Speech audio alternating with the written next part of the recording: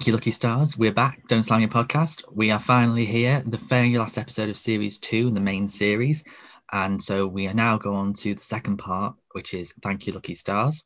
Joining me, returning to discuss the other episodes. I'll do that again. Returning to discuss Thank You, Lucky Stars is Dr. Mark Aldridge. Hello, Mark, and it's been a very long time since I last spoke to you. What have you been up to in the last half an hour?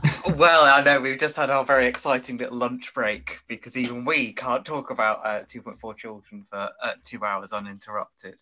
But yeah, looking forward to chatting about this one because it's quite a different one, this one, I think, to the first half of the story. Oh, absolutely. So we've had our initiation in the first part, so we'll go straight into the view. This is the Thank You, Lucky Stars. Episode 7, Thank You, Lucky Stars, the second part of the two-part finale. The family await news of their son David, who is suffering from tetanus. And Rona is trying to get to her wedding. There's a lot of internal conversations about life in this. It's kind of quite reflective in many ways. And the family are feeling pretty bad about, maybe they'll never see David again. It's a horribly worrying time for a parent when your child is ill because you're never quite sure they're going to recover, and it certainly looks a bit dicey here. And Rona, on the other hand, is having slightly second thoughts about the wedding. She's run off from this guy the first time, and I don't think she's entirely convinced that she's got it in her to not to just devote herself to one man because she enjoys the freewheeling life she has, and she meets this woman on a bus who tells her about this old song, the girlfriend of the whirling dervish, which tells the story of a woman who was always out philandering when her husband was busy, and Rona, I think, reminded of her doubts about this. The family go to David's hospital room when they finally find him, and he does indeed look in the most terrible state, and we did carefully. We did think, should we make him look exactly as he would if he did, have tetanus? And we decided that for the sake of realism, he should, have all the, ventilating things or whatever it was that they would put on to a certain extent to give a realistic feeling of what was going on. And then finally at the end, a little bit of double magic happens. David imagines he sees the biker who has a conversation with him and points out how much the family love him, and as a result David decides to return to life, and the biker, having done his work, disappears. Meanwhile, Rona, who arrives at the church and has a vision of an enormous musical number to the tune of the girlfriend of the whirling dervish, does a runner a second time and thinks about it carefully and decides that maybe she did do the right thing after all. And they all go off for a relatively happy ending with a recovered David. And that's the end of Series 2. So first thing I noticed in this is the opening credits. I always love it when audiences are jarred by something that's different than the usual. So the fact that I love the theme tune, it's slower and a bit more. It sets the tone for the whole episode. Yeah, it does, and it's this really difficult thing in comedies when they do a sort of serious episode. Because what I think is quite interesting about this one is that, especially in your sort of child-focused, I guess, sitcoms in America, where you might learn a lesson from the big serious story that week, but we're actually not learning anything from this.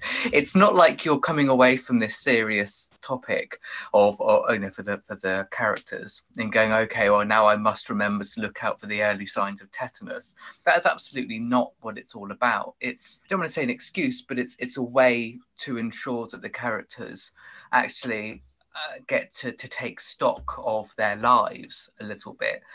So yeah, the sort of melancholy opening, I think, is a really good way to achieve this. Not that we're ever that far away from a joke, of course. You're referring to the American episodes in the 80s when they were called a very special episode. And just exactly, the phrase "a very special episode" just makes me want to puke, because it's like, I mean, I don't watch a lot of 80s American sitcoms of the kind of ones that had very special episodes. But if you think like a lot of them were very these kind of crazy series that were very silly, really. But then they would have an episode about paedophilia just randomly, and you're just like, oh god. Whereas drug use comes up a lot. Often it's about someone being offered drugs or knowing someone who's offered nondescript, vague drugs, and so the lesson of the week would be, to not take drugs, kids. But the idea is that someone watching an episode of Blossom or something is going to suddenly, rethink their outlook on life because of that. 22 minutes is unconvincing, to say the least. The only show I think that could be you could say was similar to 2.4 Children in of the year of those American series was Golden Girls, because they would do episodes which were more about very serious issues but still find it funny. They still find the humor in everything, which I think works in this episode. I think if you are going to make a point, you don't want to be patronized, and the special episodes in America did that, whereas this is much more, as you say, you don't really you learn anything. It's just an episode for the characters to reflect on their lives but with humor. Although I would say that it is quite a political episode for some of it, in terms of the way it discusses obviously Thatcher and the NHS being sort of chronically underfunded, which, watching this 30 years later, not much has changed. And so I guess that is one of the things that it is doing, that it is trying to make a serious point there, and it does do it very effectively, because obviously this is a character we care about in a difficult position, but also we know that Bill is going to tell us everything that we should be outraged about, and that people just seem to be accepting. It's got a lot of social commentary, and it's one that, again, for me, and I sort of recognized it a few years ago when I watched it, and when I say a few years ago, I mean like probably 10 years ago. But now, as you say, in 2020, 2021, these scenes in the beginning with the hospital, sort of recapping how the previous episode ended.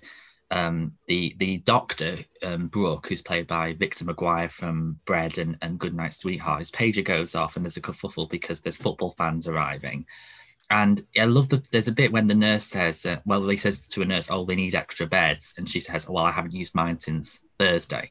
So it's an example of things that we still recognise in the NHS even a few years ago, but more so within the last year because of the big thing that we're all going through that I'm not going to mention its name. So the doctor says it's Saturday, must be stitches. And that's quite a funny joke, actually, when he talks about football. That was a big thing at the time, football hooliganism, and I'm not saying that it's gone away, but that it was certainly one of the big sort of tabloid discussions about, how tabloids change their mind about what's wrong with the country. And at the time, football hooliganism was seen as one particular thing. And I don't know that necessarily dates it, but it's interesting how often Bill, when she's exasperated, that's very often when she will talk about social commentary and stuff. And obviously we know that Bill, well, we don't necessarily know how she votes, but we know that she's not voting Tory. Oh, 100%. But it's interesting that also she can be a complete snob, because there's this whole thing about Sky TV that is particularly prominent in the first couple of seasons, where she sees that as the worst possible thing. And I don't think it's because she has any particular dislike of Murdoch, but the idea is that you would want to pump more of this sort of lowbrow entertainment into your home is something that she sees, she's really quite snobbish about. So she's not necessarily this great big liberal, but she is somebody who has very strong opinions, I think, and isn't afraid to express them. Yeah, I completely agree. And I think I've never seen a sitcom where that is explored more kind of directly as it is here. So when what I like about the show is the fact, as you say, she's exasperated, but you feel like the reaction is genuine. It's a bit like when they have the fire, the house fire at the end of series 4, she's talking about, you never think this would happen to you, and you think it's going to happen to careless people who can't look after their children properly. And then the fact that she and Jenny kind of blame themselves, and then we learn that Ben didn't take David for his tetanus booster is quite telling. That he's a good dad, but obviously scared of needles. And so in that moment, he did definitely fail, really. He was kind of a bit selfish when he should have been doing it for the sake of his young son. Yes. And this whole thing about the family dynamics, they get to calm down a bit in this episode. And rather than having the whole, children bickering at each other and just generally stressed parents, this is a very rare time where they actually get the chance to sort of sit down and assess their lives in a way that usually they're caught up with so much craziness. But having said that, the episode does a really good job of making sure that we move on from that fairly quickly, because nobody wants to watch half an hour of that. What you want is for that to be part of what the comedy is. So, we'll discuss as you take us through the episode, but we don't stick with just sort of people being sad and worried. There's plenty of other things going on this episode too. It's the way that I think Andrew Marshall structures it. So we go from scene that's serious, scene that's funny. So a great example is we go from the hospital scene into the church, where there's a man who tells Pearl he's there for, when she asks, are you here for the bride or groom? He says the bride. So he sits down in a section of the church and the camera pans, and it's this long row of men who clearly are Rona's ex-suitors, all very much looking the same, very much her type. And the way the guests all look over and just sort of, they know deep down what it is, and they just want to ignore it and they don't want to judge. It's a very, very good visual. Yeah, it's so well done. You're right about the structure, because it's a quick gag. It's a quick way to get a bit of comedy in there that isn't going to detract from the seriousness of what's happening with the Porters. And actually, one of the good things about that fantastic little speech that Belinda Lang does as Bill as Thatcher, which is so well done. But that is really good because it's a very funny joke that also isn't Bill making jokes, which is a very fine line, because you couldn't believe that Bill would be laughing at anything at this point, of course. No. But she is expressing things that, for an audience. I remember I watched it with a friend a few years ago, a couple of friends actually, and they sort of shrieked at that because it's so funny when she suddenly moves into the Thatcher voice and she does that thing about nailing furniture to the ceiling and stuff like that, and it's really good. It suddenly becomes like a mini Spitting Image for a minute or so. So there's loads that can still amuse whilst also making sure that the situation feels serious. And I think, sort of going off what you said, it gets the point across in a better way, because it's not like today with, and I don't want to go into like a geeky rant, but it's like with Doctor Who these days. A lot of moments they have like these kind of speeches about something that's current, but it feels like it's just vomiting a load of lecturing talk to you, if you know what I mean. Mm. Whereas now, as you say, the humour makes it work, and her impression of Thatcher is brilliant. And you think, God, she gives Meryl Streep and Gillian Anderson a run for the money for the Thatcher impression. And I like the fact that the way that it builds up to her saying, I'm sorry, but I'm ashamed that a woman would stand in the way of the sick and the suffering getting the proper treatment. And she's standing in front of the door with a bunch of football fans waiting with like scars and bloodied faces. And they can't get him, and it's just quite ironic. And again, she plays it so well because she's so oblivious. Another actress could play that part very, very knowing, but she doesn't, and that's why it works so well. And yeah, when you say that before about football hooliganism, they walk in and they are quite stereotypical of kind of football fans. I mean, I probably come across even now. I mean, I've lived in Manchester City Centre a couple of years ago, and when it was the last World Cup, and Lord, I could say that the stereotype of footballers, if you didn't think they still existed, you just had to be there in the World Cup, during the World Cup, and notice it. And she gets, and you can just tell she's getting more and more aggravated, and Ben's like, calm down. and when she just says, she calls them morons and says it's a shame that someone can't enjoy a spectator sport without the desire to part company with part of their bodies for fun and amusement. When I next watch the sports on TV, I shall stick my hand in the liquidizer. It just has that. It's another funny moment, but as you say, it's not a joke. It's kind of the thing that does the show works, and I noticed this in One Foot in the Grave. The humour comes out of dialogue, not in jokes, but just in what they're saying in the moment.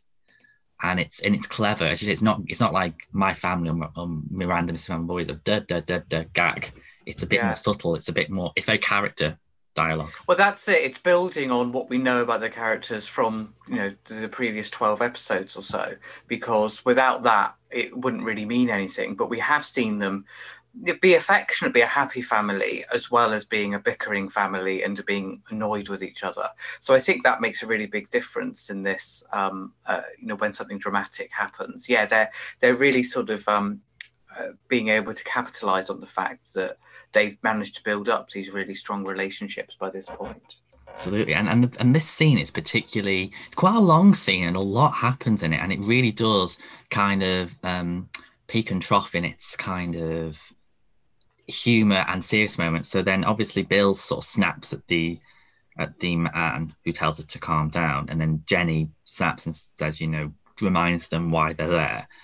But then Ben breaks the tension by asking them the gang about the score, which is such a man thing to do. I think there's a lot of women who could recognize their husbands or partners doing something like that. Yeah, definitely. And there's also, you're right, this is a long scene. And of course, the doctors and, as you mentioned, the nurses as well get a chance to have their own sort of little jokes as well. I can't remember when in the scene, but there's sort of I should be in theatre joke is a good one that's sort of quite nicely set up. And again, it means that you can have comedy without having one of the other relatives, one of the family, suddenly seem like they're not taking it seriously. So it's very well done. Oh, definitely. And just before that moment, Bill she has a way of kind of trying to bring light to his dark situation for the sake of others. So like when Jenny says she wonders if she'll ever be a bridesmaid again, and Bill says, well, you never know, I might even marry your father one day. It's just like it, and Jenny, you can tell that brings a light relief, which sometimes you just need, even in the worst moments, you just have to make something funny. And it's not disrespectful. It's not just trying to add comedy. It's actually very human. It's a human trait to find something to laugh about in a dark moment. But as you say, this next moment is a great bit of a good joke when Bill notices a bed with a man with a blanket over him. Now, even now, you hear about this, even pre-COVID, dare I said the word, that you hear of people who are literally in beds, in corridors, just like there's piles of people in beds in corridors. She asks if he's all right, and he inquires where he is and the time. He says, I should be in the theatre. And the way he says it, you sound like he could be an actor. An actor, yes. And then he was like, and she went, do you want any help? No, it's fine. He gets up and he's wearing all his sort of gear, and then says, next time I'll sleep in the mortuary. It's quieter there. And you're just like, my God, it's the fact that he's had to sleep in the hospital, but like we heard that nurse say, she's not been to her bed since Thursday. It says it's clearly not something that's theorized. That joke must have come from something that actually happened. It wouldn't surprise me.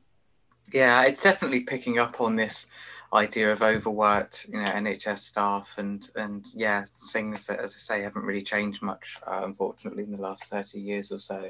And then where Ben learns that the computers have gone down, and then this is probably the nastiest joke that they play in these two episodes, and that's saying a lot because there's a lot of dark comedy.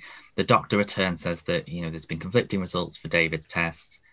Bill asks where he is, and they go, I'm so sorry, but we've lost him. And you can just see the look on Jenny and Bill and Ben's face of just total gut wrench. And then the way that they was like, oh no, sorry, I mean, we have literally lost him. Yeah. Computers have gone down. He's in the hospital somewhere. And Victor McGuire's got that brilliant Scouse accent. He goes, he's in the hospital somewhere. It's like, oh my God. This is horrible. The joke that I remembered for years. And I always think about now whenever you're watching a drama and they say, we've lost him. I always think of this joke because it's such a good one. It's brilliant because I think what Andrew Marshall does very well is that he takes traits, phrases, situations that are very pertinent to certain, environments or people, and then just finds the joke in them. And that is what's so clever about that particular joke of losing someone and the two meanings. And I've put a note down saying this is an early example of Andrew Marshall looking at the hospital life and the NHS as a whole in the form of comedy, because obviously with his collaborative work with David Renwick, he worked on quite satirical stuff about various industries. You had politics with Whoops Apocalypse, and Hot Metal about the newspaper. And this is something he actually explores more, hospital life, in a series he did in the 90s called Health and Efficiency. Mm-hmm. Did you watch it when it was on, by any chance? We did used to watch it occasionally, actually, but I can't remember much about it, if I'm perfectly honest. But I do remember it being a thing. Yeah, I haven't seen it, though, not for a long time, not since, the occasional one at the time. Have you watched it? I've watched it twice, actually. I watched it about 2 years ago, and I watched it again last year just as we were in the first lockdown. And you hear about some of these shows that didn't last maybe one or two series and think, oh, they must be really bad. Because sometimes you see trailers for shows and you can judge straight away that they're not going to be very good. But, this has got boasts a huge cast. You've got Gary Olson, Roger Lloyd Pack, Deborah Norton, Felicity Montague, and Victor Maguire, who all were in 2.4 Children. And Victor Maguire plays the same name doctor in Health and Efficiency, Dr. Brooke, as he is here. So you think, could it be the same character?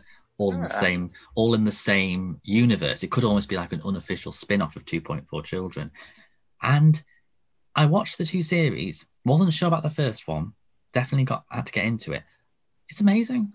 I'm absolutely horrified that it's not shown anymore, because it's very much like, it kind of is the follow-on from Only When I Laugh, the Richard Wilson hospital sitcom, with the darker humour of Getting On, the Joe Brand sitcom. Obviously, it's a studio audience, but the type of jokes that you see in this episode about hospital life and NHS and medicine, it's all in there. And there's some really funny moments, and the performances are fantastic. Gary Olson in particular plays such a different character to Ben.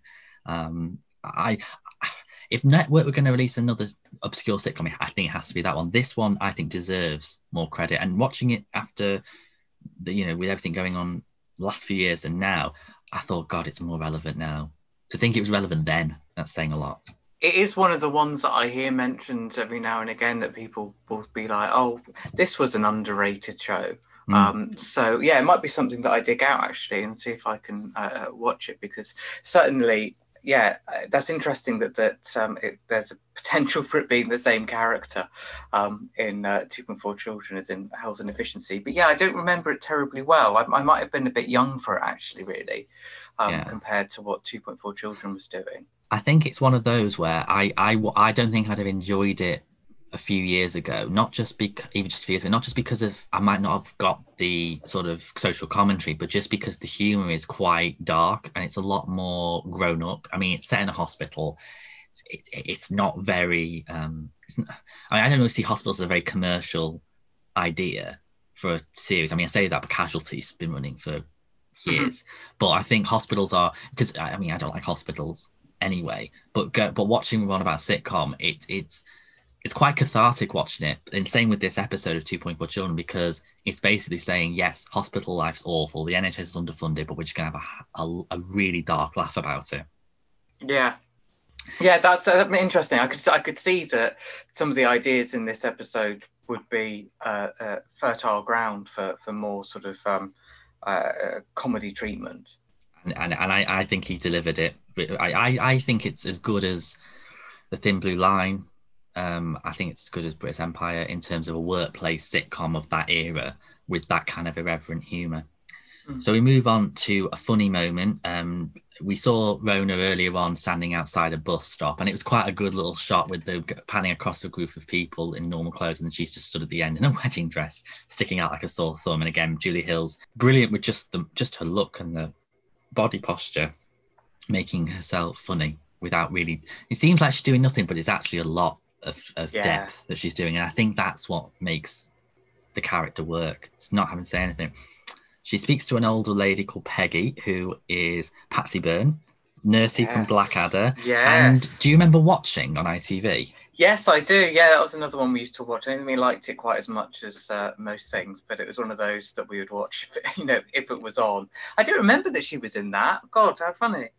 Yeah, it was one that my mum liked, and she mentioned that. I think I might have been watching this episode with my mum, and she mentioned that Patsy Byrne was in it, and I got it the box set for my mum for Christmas a few years ago. And I think she plays quite a snobby woman in Watching, but it's funny watching her in this because she's this kind of, well, I say she's an old lady. I felt really guilty because I checked on IMDb, and in this episode she was only about 59.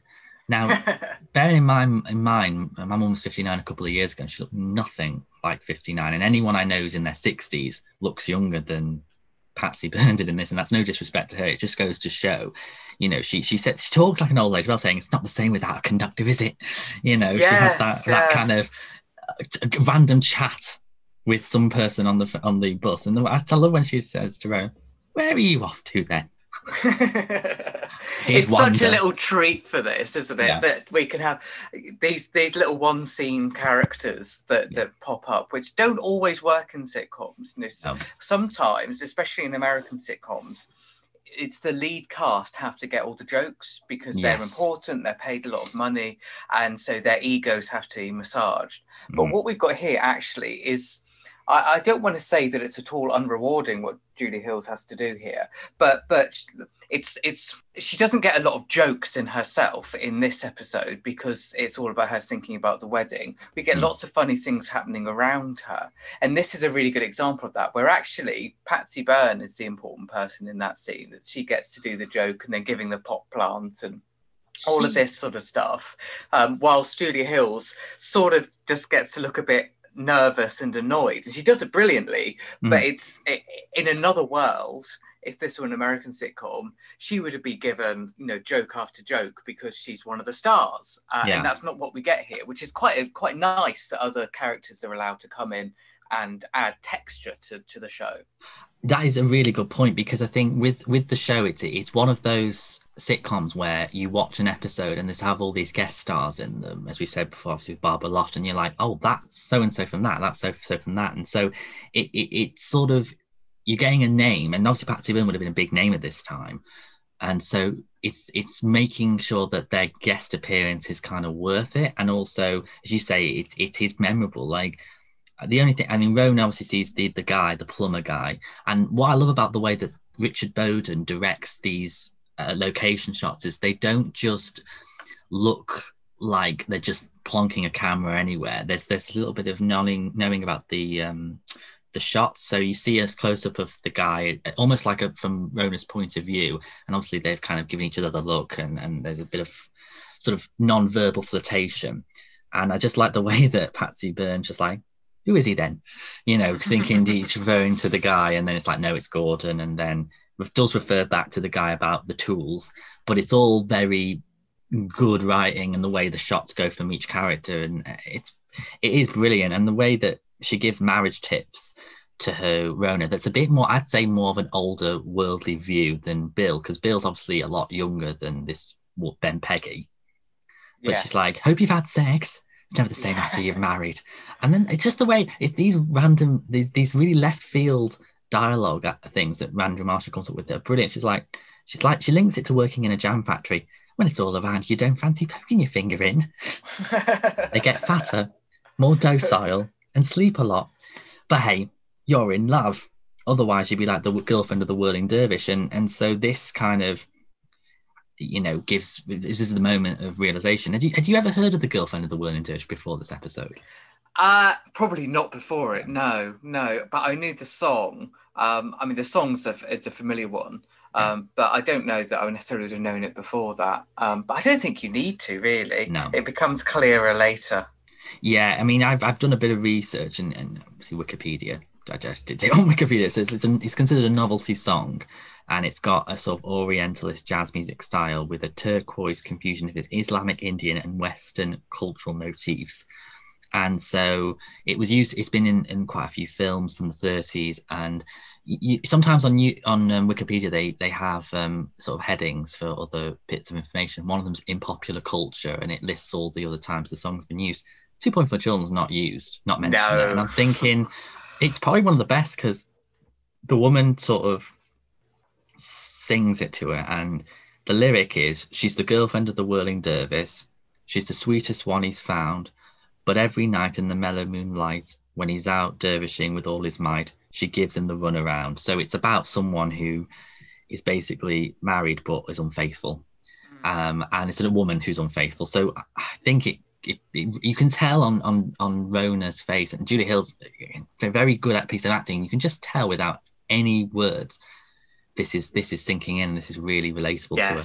It struck a chord. Yes, she knows what she's thinking about. Yes, yeah, it's great. And then, of course, well, as we'll see, it does mean that we get a chance for a bit of a musical number, which 2.4 Children always does so well. Yes, and it's the first one in this one, and it's again another reason why I think this episode's a real turning point. Actually, I think the series is a turning point in the darker elements, but this one includes all facets that make this show work. So we get to the hospital, and again, I like these little moments of writing when Andrew Marshall lets the characters just reminisce.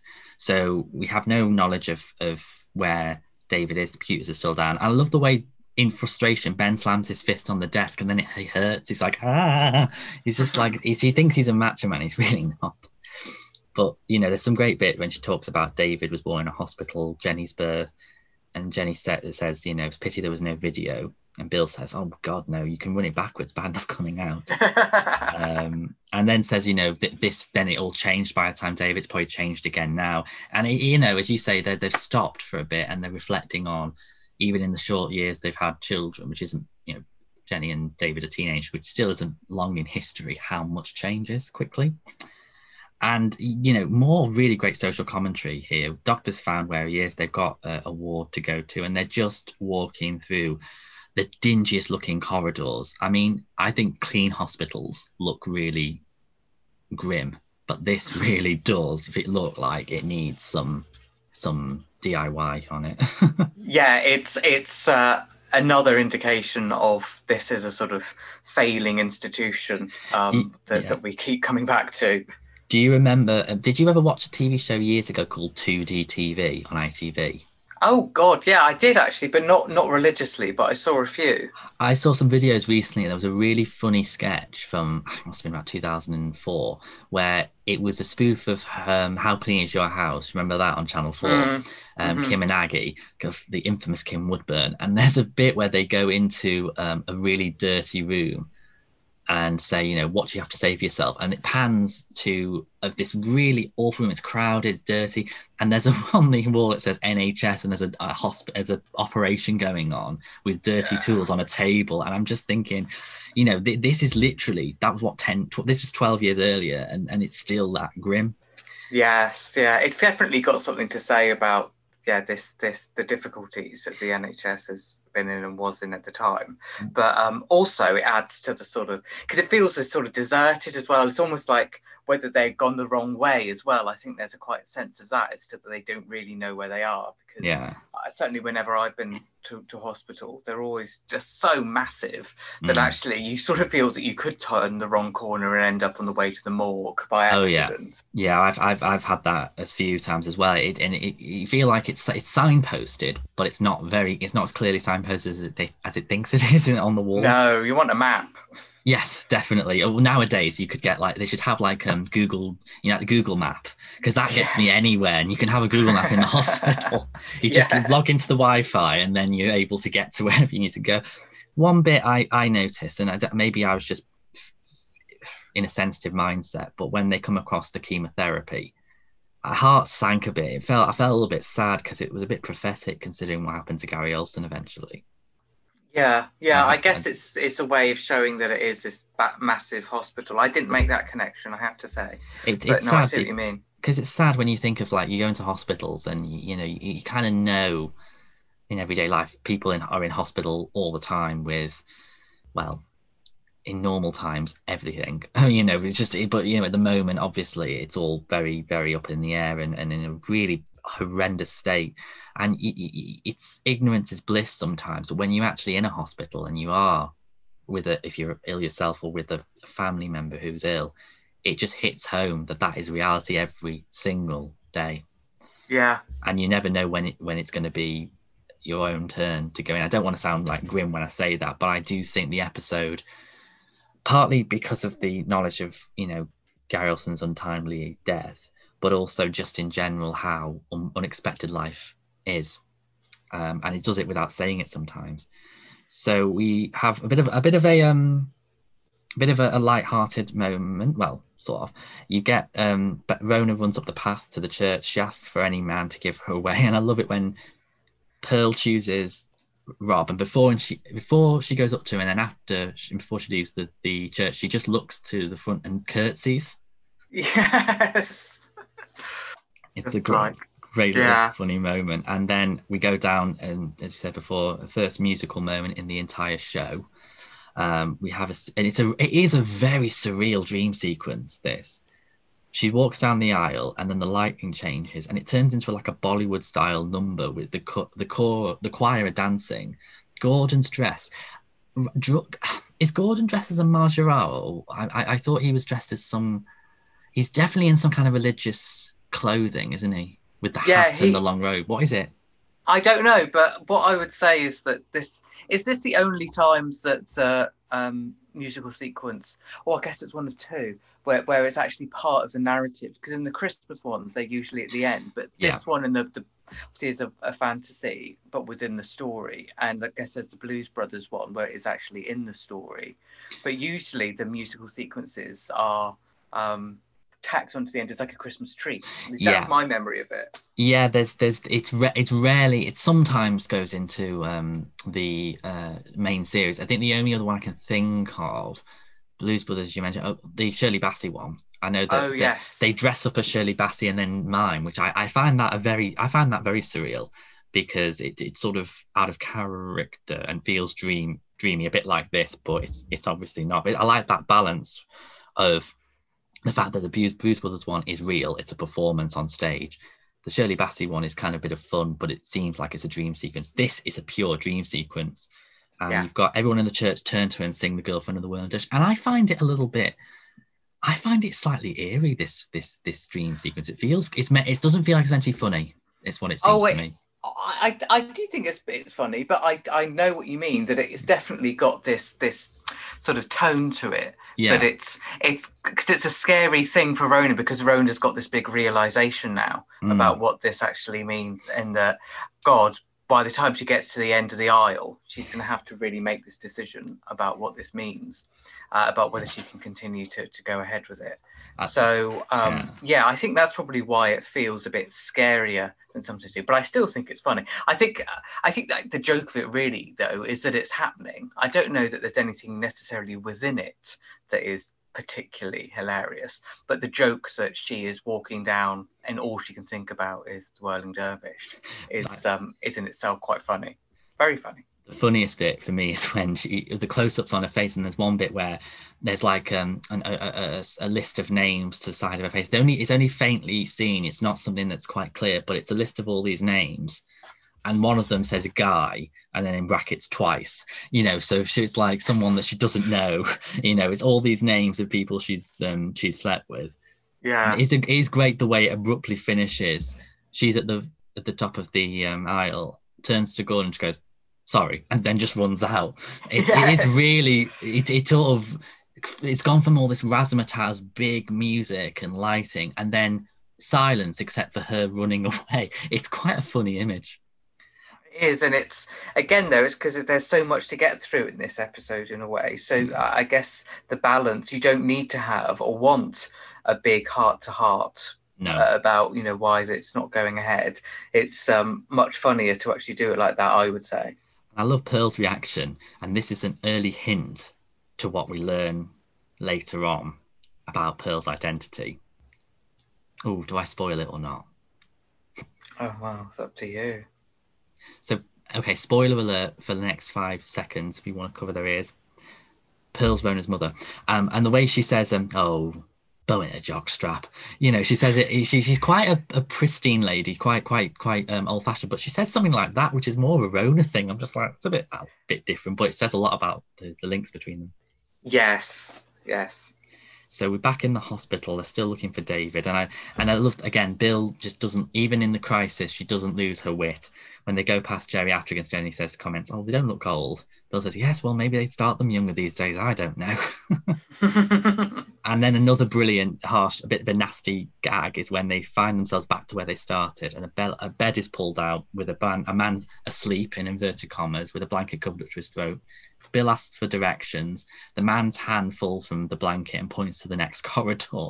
They run off, and the doctor comes back and covers his face and pulls the bed away. It's so bleak. These scenes wouldn't seem out of place in like League of Gentlemen or 99. It is, or even one from the Grave. It's very pitch black humor. It's really dark. Yes, it is. Yeah, it is. And I don't know if you can get away with it more because you're constantly moving on to something else. But yeah, very dark. I thought that when rewatching these, that it surprised me how often that was the case. Yeah, it feels like it's type of humor that you don't get in a primetime sitcom. You think of it more as adult comedy. Like even something like Brass Eye is particularly grotesque, but still, it's how you perform, and it's done very subtly. It's not as graphic as it could be in the way it's filmed. So they find the children's ward.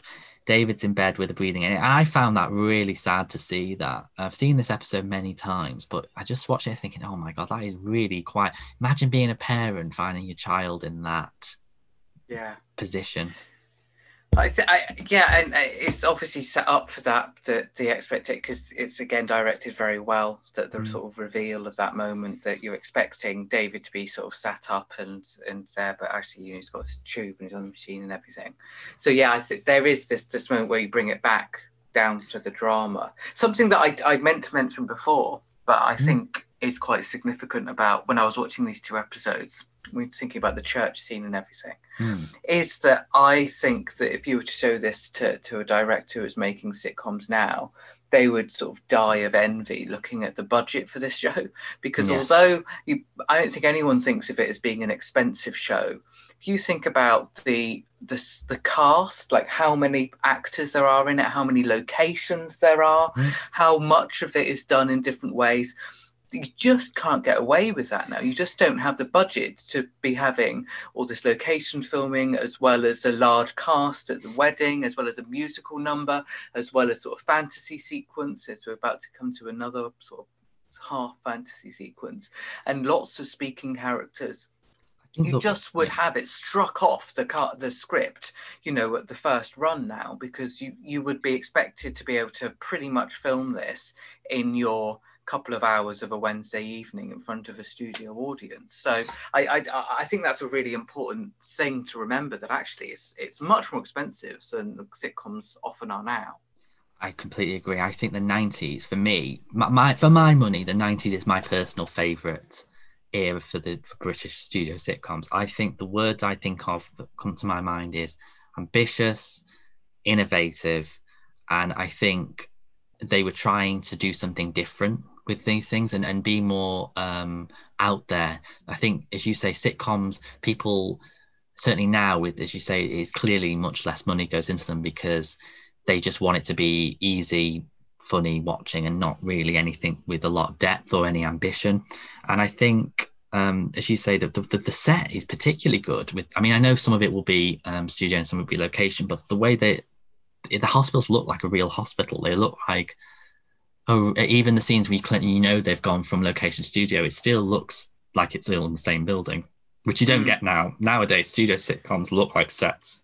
Yeah, it was interesting. I've just a few weeks ago finished reading the new Victoria Wood biography. Oh, yes. And it was interesting that there was mention in there about, now I appreciate she was Victoria Wood and so she may well have had special status, but when she was doing a scene on TV, there was never a single conversation, it seems, where anyone spoke to her about budget. That actually she just wrote what she wanted and they found a way to do it.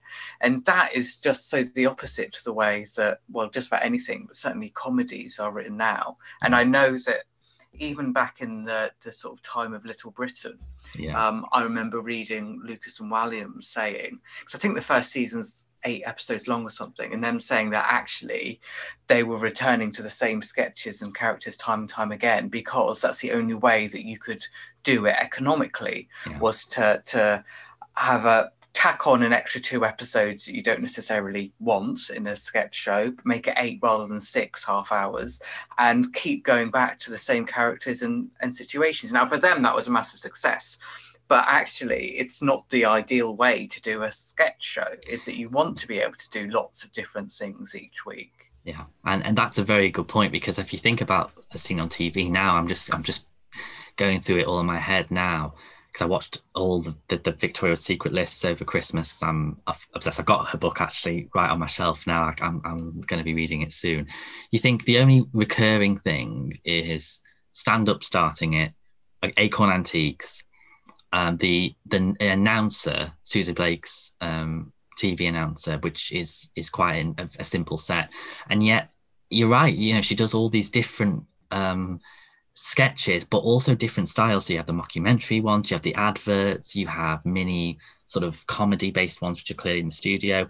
And again, it seems to me that era, so the mid '80s to I suppose late '90s. I'd say really felt like comedy was experimenting, and I felt like the BBC and other channels were proud to put money into it. I feel like nowadays it's almost like we've gone to a bygone era of cheap comedy, both to look at and just a gag a minute sort of thing.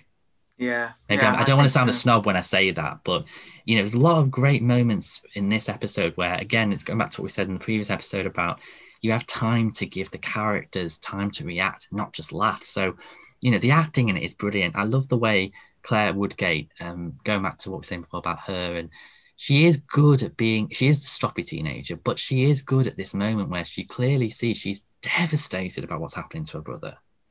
You know, she really loves him deep down. She would never wish this on him. No. She asks, and Gary Olsen, I still think, you know, what a loss he was, because he is great at the comedy and he's great at the subtle moments, like him saying to Jenny she should go home, and you know, but you know, she wants to stay. And then when Bill's holding his hand and it's very solemn and sad, you know, she can't hear him. And then when they recollect about his 3rd birthday, when she calls him a little bastard and Kate Avey showed up, or when he was a school nativity and he waved his woolly at the Virgin Mary. You know, it's these little moments that are just really, you know, again, breaks the tension slightly. Now, am I right in saying that, because you all know this and I don't, that as the series progresses, the difference in age between the 2 children, Jenny and David, does it shrink? Because it feels at this time it's about 4 years or so. Is that right? And then later on, it seems like there's only about 2 years between them. Or is that just my imagination? I think I agree. I think the first 2 series are actually in quite I think are within a year, or set in the same time, sort of about maybe 6 months to a year. Obviously they've been broadcast 1 year apart, but I think they're actually in a shorter time frame. So I think David's about 13. Okay. Jenny's doing her GCSEs, so that'll make her 16. So I'm assuming that it would be the same age back then. Yeah, GCSE 16. But they do stay the same. There's definitely a few years where they stay the same age with the Christmas specials. And so certainly in the last series in 99, Bill specifically states that Jenny's 19. Right. So for at least 4 years, they're the same age. But I don't know if their ages change. I'm not sure, actually. Yeah, I just always got the sense that at this time, and maybe it's just because things change as you get older, but later on, there is much less sense of David being the kid brother and Jenny being sort of more responsible, slightly older one. It feels much more later on like there is maybe, you know, they're much more close together. And there is that weird thing about when Jenny goes to university. And anyway, I'm sure it's just it's what you've got to do, isn't it, to keep the show running? I'm not complaining, but I'm just wondering whether that is something that is just my impression, or whether the series does play around with their ages a little bit.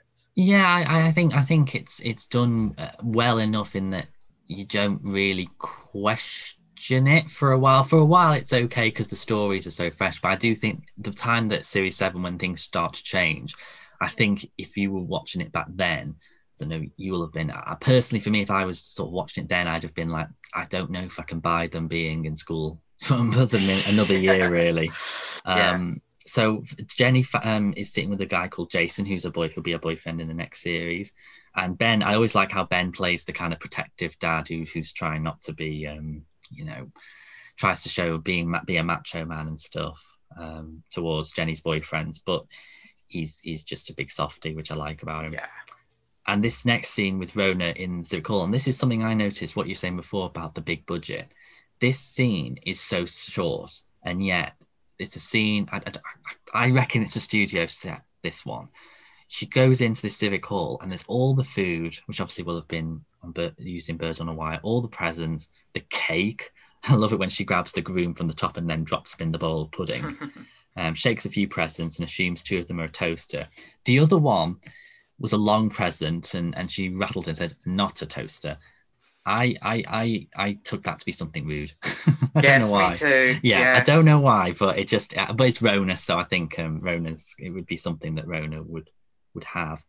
But I reckon, and I don't know this, I'd have to find out. I wonder if these 2 episodes were filmed together at the same night, because if there's a lot of location, isn't there? So you might well be able to do that. Yeah, and also because it's 2 parts. You'd have to be the same audience for the second part, unless they've edited the first part and showed it to the audience before they watched the recording. Yeah, I have known that happened. Really? Okay. At some recordings, they've shown bits of earlier episodes because there's loads of gaps at any sort of recording. So as part of the warm-up, you might show sometimes you might show them even like location sequences from other episodes, because you might want to get a slightly different laugh track from what you had on the night and stuff like that. So it's possible, but I actually think that because so much of this is out on location, you might find that actually it would be quite practical to do 30 minutes say of actual recording 30 minutes worth of material in one evening is certainly doable. So if you've gone out and you've done it, there's obviously a few 2-parters, and I think I personally would want to know, if I was going in the last recording as an audience member, what went on before to understand it. So I mean, it's very interesting to learn about the production side of how they make these shows, because you think one way and then it turns out it's something different that's so well put together. So she looks outside and she looks at the bride on the cake and says, "Thank you, Lucky Stars," the name of the episode.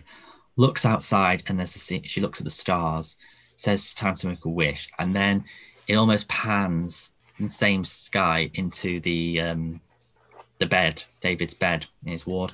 And in this scene, it's definitely a different a studio set, because I mean, this scene is just, I think it's incredible, because I've had a bit of a spiritual awakening in the last few years. So I have got quite I'm not religious, but more I believe in sort of spirituality and stuff. So this idea that David's standing opposite the biker, Angelo, and we learn that he's the one who had the St. Christopher, and David took it from his grave, and they're discussing life and death. And he admits David says he feels unloved by his family.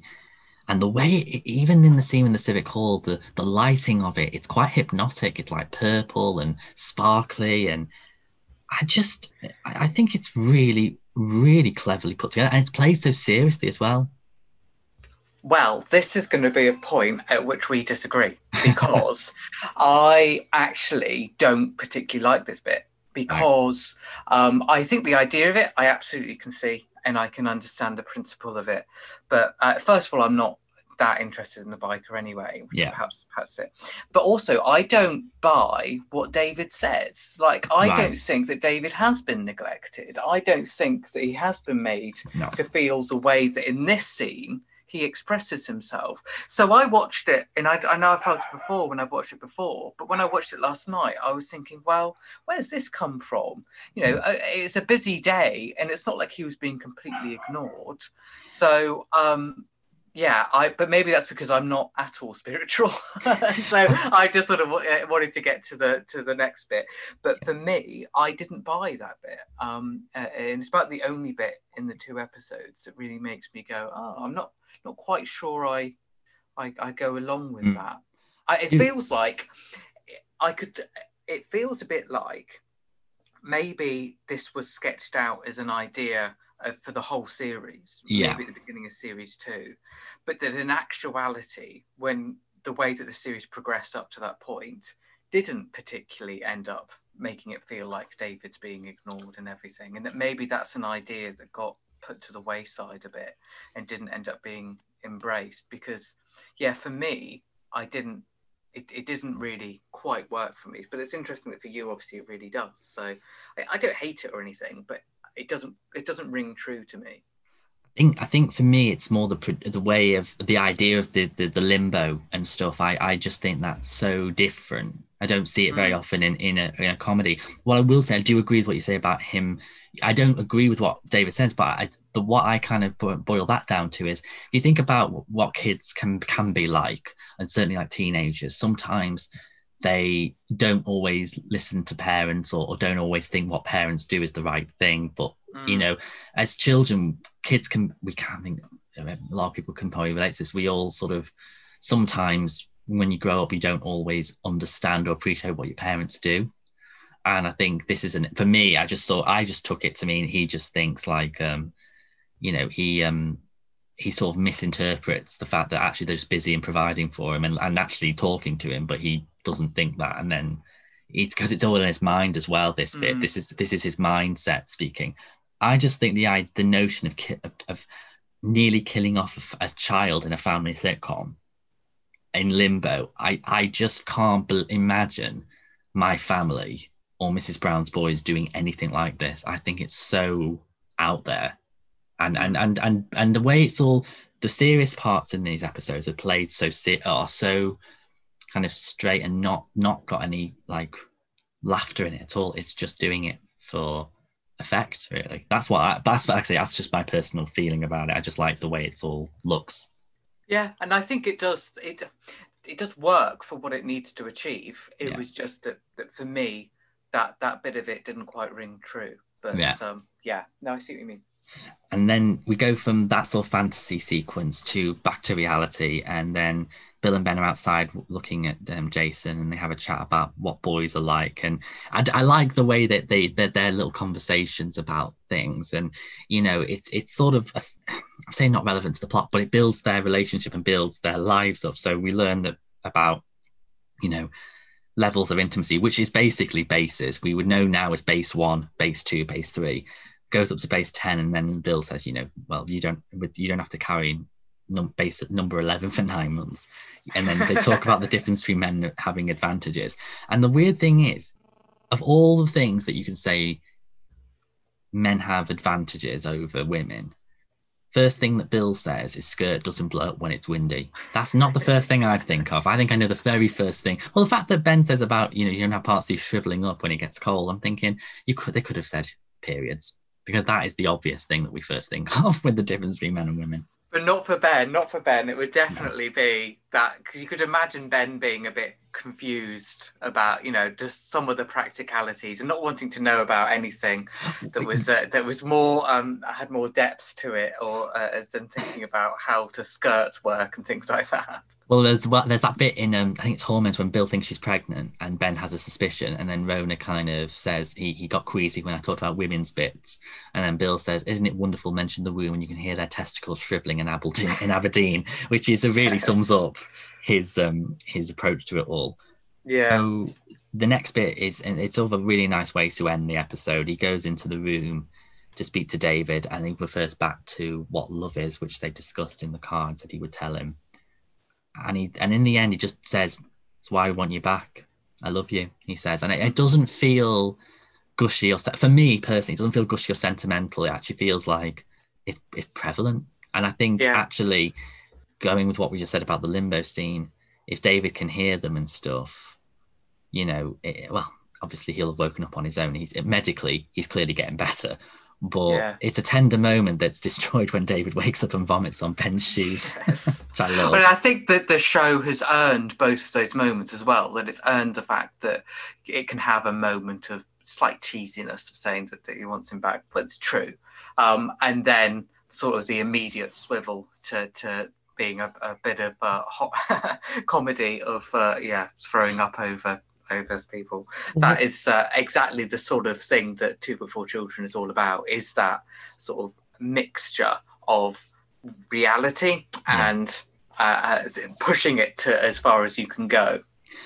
Definitely. And I think what it proves is you can have serious ideas in a sitcom, and you can have these tender moments, these reflective moments, but as long as the comedy is genuinely funny, and there's lots of laugh out loud moments in this. And it, when Carla Lane pitched the idea for Butterflies to the BBC head of comedy at BBC, saying, I want to write about a woman who's contemplating an affair, they said, oh no, that's for drama. And so she wrote the script for the first episode, sent it to the same guy, and he came back with a note saying, who am I to what did he say? Who am I? I think he said, who am I to question a butterfly? 5 more episodes, please. I think it's the knowledge that because I find Butterflies very funny, actually. I think it's more funny than, I think people assume it's quite genteel, but it's got some quite good moments in it. And I think this episode shows as well that it has to, when you make something funny, you've really got to put in the effort to remind everyone, this is a sitcom. This is actually a comedy. And I love the final scene when they leave the hospital, and obviously David's looking better. He's got some toys as sort of get well soon gifts, and they hire that giant pink truck and go to that smiley face crop circle. It's just like the giant emoji, isn't it? Yes, it is. I tried to find out where that is, and all I can find was there was a crop circle like that in Dundee Park that was found a few years ago. I just think it's a really great little way to end it, and it's quite fun because the family are just having a laugh. They're just running around, and it's a big reset button, isn't it, to go things are back to normal. And there's still more to come. We know that the Rona story isn't over, and there's still more to be interested. But it's a really good way to sort of put a cap on what's an even stronger series, I think, than the first one. Yes, I think the second series, and I think this episode in particular sums up the second series in what it does. I think the second series of 2.4 Children, I think, has, if some people might like it, some people might not. It might be seen as an experiment that kind of was a bit misguided in some ways. But what I do think is it has a darkness to it and a tonality that's so rare for a studio sitcom, and that we just haven't gotten into. And I think it's slightly different even to the One Foot type of darkness, because One Foot doesn't really have a lot of story arcs, whereas this one, 2.1 Children, generally does. I dare the BBC in 2021 to broadcast or commission a studio sitcom with something like what we see in these episodes, and I just don't think they could do it. I really don't. I think that now we've gone to a point where 20 years on, the comedies are just the same. They're just not particularly ambitious enough. Am I being cynical? Comedy is something that also does work in fashion and cycles, though. So I certainly wouldn't rule anything out. But I don't think you would do it as an audience sitcom now. No, I think that's the thing. But I could see this sort of sitcom happening, but not in the same sort of a way. Not now, anyway. But who knows? In 10 years, all you need is there to be that one breakthrough show. Yes. Again. That leads the way for people to be doing things differently. But this was different at the time anyway. So exactly, what else are you going to do? I mean, I think in a way it's nice to sort of, I'm much more interested in them, the episodes being made readily available than worrying about whether they're going to be making anything like it again. Because I agree. For me, it already exists, which is this. So yes, having it out on DVD in particular would be really good. I think for me, it's one of those where it's been 20 years since it's ended, 30 years this year since it began, and time is going quickly. I recognise that. I'm soon to be 26, but I recognise time is going very quickly. Time can go along further, and yet TV will forever repeat Only Fools and Horses, The Good Life, Dad's Army, hello, but 2.4 children will just be left behind. That's what's the worry for me, is that it might just disappear. And from what we've talked about, I still think it's worthy of this more appraisals than it gets. Definitely. So, Dr. Mark Aldridge, out of 5 stars for these 2 episodes, what will you give it? I'm going to give it 5 stars. Is that a cheat to give it 5 stars? But I did get to choose the episode that I was going to discuss. Absolutely. So I am, of course, picking ones that I particularly like.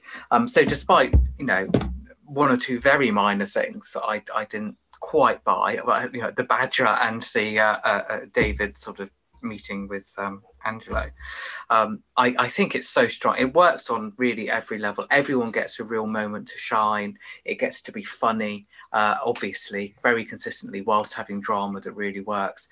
And yeah, it's the beginning of an era of the show where I think it's at its strongest. So yes, for me, it's a solid 5. I'm giving it a 5 as well. And I think the way I kind of judge the rating, what makes the difference between a 4-star episode and a 5-star episode is 4 stars is, I always think it's like a solid sitcom episode, very well written, very well produced, but not very different to other sitcoms. Whereas a 5-star episode, or in this case, the 2-parter, these are the episodes I would advise anyone who thinks this show is run of the mill or predictable or just, all the things that people talk about it. I'd say watch these episodes and come back to me. And if you still think that they are, that it's like My Family, I think you won't have watched it, because that's not the case. Mark, it's been fantastic having you on the show. I'd love to have you on it again at some point. Sure. There's loads of ones I'd be happy to talk about. So yeah, let's have a chat. Perfect. So thank you. You're very welcome. And before we go off today, just remind everyone where they can find you and about your latest book. So yeah, you can find me on Twitter and Instagram at Dr. Mark Aldridge, or my website, markaldridge.info. And yes, most recently, I've written a book that's the official history of Hercule Poirot, Agatha Christie's Poirot, 100 years of the character. So you can find that in any bookshop, pretty much, of your choice. I'm still waiting for the day.